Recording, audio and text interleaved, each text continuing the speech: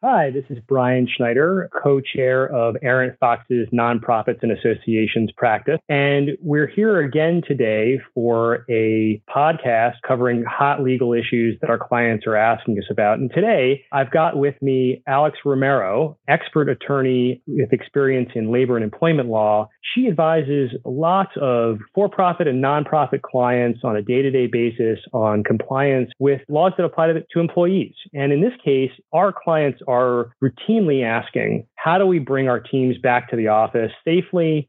What are some of the legal implications that we need to think about as we do bring our teams back, particularly now that some folks may have their employees starting to be vaccinated and starting to becoming more comfortable coming back to the office? Alex, thanks for being with us today. Let's just start off. So can we as an employer require our employees to come back to the office? Thanks, Brian. Yeah, so the answer to that question is generally yes. Although first and foremost, of course, you would want to check with the restrictions in your area to make sure that you're not in a phase of reopening that prohibits workers from coming back into the office. As we've seen higher case numbers in various jurisdictions, some of them have moved backwards in terms of what's permissible.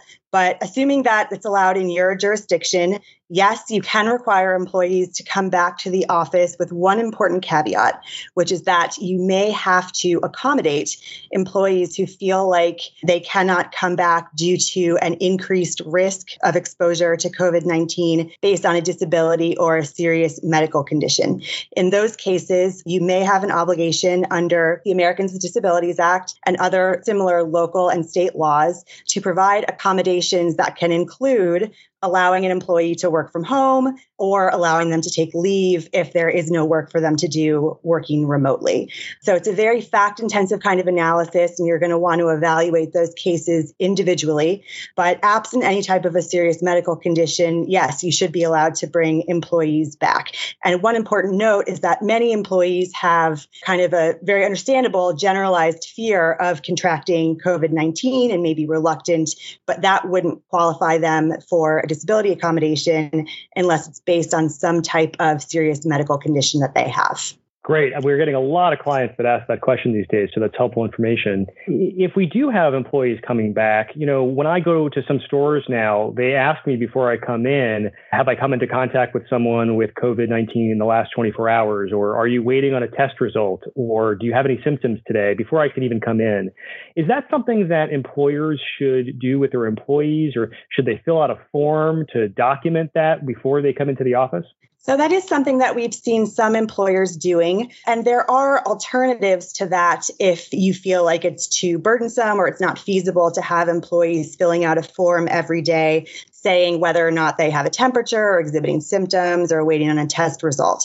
We've also seen employers just generally advise employees about what the expectations are, that they should not come to work if they're exhibiting symptoms, that they would be expected to quarantine for a certain period of time if they've had an exposure, and then just generally, hold employees to those policies without requiring some type of a daily sign-in sheet, although that's certainly something you can do if you would like to. One important thing to remember is that if you are having employees submit a form and it asks medical questions regarding symptoms or whether or not an employee has a fever, if you're asking them to record, for example, their daily temperature, that would likely be considered a medical record. So if you're retaining those documents, it's important to keep those confidential and keep them someplace that is separate from the employee's general personnel file.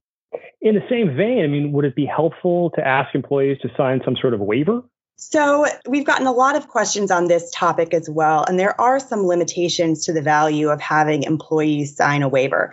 First and foremost is that if an employee contracts COVID-19 and there's some evidence that it was the result of a workplace exposure, any types of claims that they may have against you, the employer, would largely be governed by the workers' compensation system, which is what we call the workers' comp bar, meaning that workers' comp is their exclusive remedy and it would bar them from being able to pursue any type of a claim in court. So there's a limited need for a waiver in the employee-employer context. But one way that employers could get some assurances is if they are having employees return to the workplace, do so on a purely voluntary basis. And then if something that you're doing, have employees sign some type of acknowledgement indicating that they're returning purely because they want to and not because the employer is requiring them to do so. Does the same logic apply if you've got contractors coming into the office? So it's a little bit different because the workers' compensation system purely governs the employee-employer relationship. But we have seen a lot of clients take an approach similar to if they were requiring employees to come voluntarily into the workplace, having your contractor sign some type of acknowledgement indicating that they're in your workplace on a purely voluntary basis. And also a good thing to do in those circumstances is providing them with whatever policies that you have in place governing your own employees and the steps that they're expected to take in the workplace, such as maintaining distance, frequent hand washing, mask usage, and things along those lines. And that raises another question that I've had in mind lately is, can employers require their employees and contractors coming into the office to do things like that, to wear a mask, for example? Yes. And in fact, that's something that employers should be requiring employees to do in any circumstance where they can't maintain a sufficient distance between employees. So this is a problem that we've seen come up with employers in the manufacturing sector, for example, who have employees working on a production line where it's just not feasible for them to maintain the necessary amount of distance. In those cases, you absolutely would want to require your employees to wear masks. But again, there is the same important caveat as there is with respect to bringing employees back into the workplace generally, which is that you may have an obligation under the ADA to provide an accommodation to someone who is not medically capable of wearing a mask because of some type of serious medical condition or disability. If they have a condition that impacts their respiratory function, it may be very difficult for them to safely wear a mask, in which case you'd want to be sure that you are exploring alternatives. For example, rearranging their work site so they can maintain the appropriate distance, or allowing them to work remotely or take leave if there's no remote work for them to be doing. That's really helpful. And, sort of thinking about requiring employees to do things, what about vaccination? So a lot of manufacturers, for example, are going to be prioritized in the next round of vaccines, and maybe in the next quarter will be open more widely. Can employers require their employees to get vaccinated in order to come into the office? So yeah, as you can imagine, this is a question that we've been getting very, very frequently as the vaccine rollout continues. And yes, generally speaking, employers can require employees to get vaccines. For example, this is something that employers in the healthcare sector have been doing for a while now. Many patient-facing roles, employees in those positions have been required to get flu vaccines, for example. So yes, generally speaking, it is permissible to require an employee to get a vaccine as a condition of coming back into the workplace. But again, same caveats. There are circumstances where you may have to make exceptions. For example, if someone has a medical condition that would make it difficult for them to, or impossible to safely take a vaccine, you may be obligated to provide an accommodation. But in addition, if there are employees who have religious beliefs that would prevent them from obtaining a vaccine, you may also be required to provide accommodations in that circumstance, unless there's no way to safely accommodate employees through other means like remote work or things along those lines. But important things to remember if you are requiring employees to get vaccines as a condition of returning to work is that the employer will likely be required to pay for the cost of the vaccine, including the time spent obtaining the vaccine. That would be considered working time that employees would have to be compensated for. And in addition, if you're getting any type of medical record substantiating the fact that they've gotten the vaccine, those would be things you'd have an obligation to keep confidential and maintain separately from employee personnel files.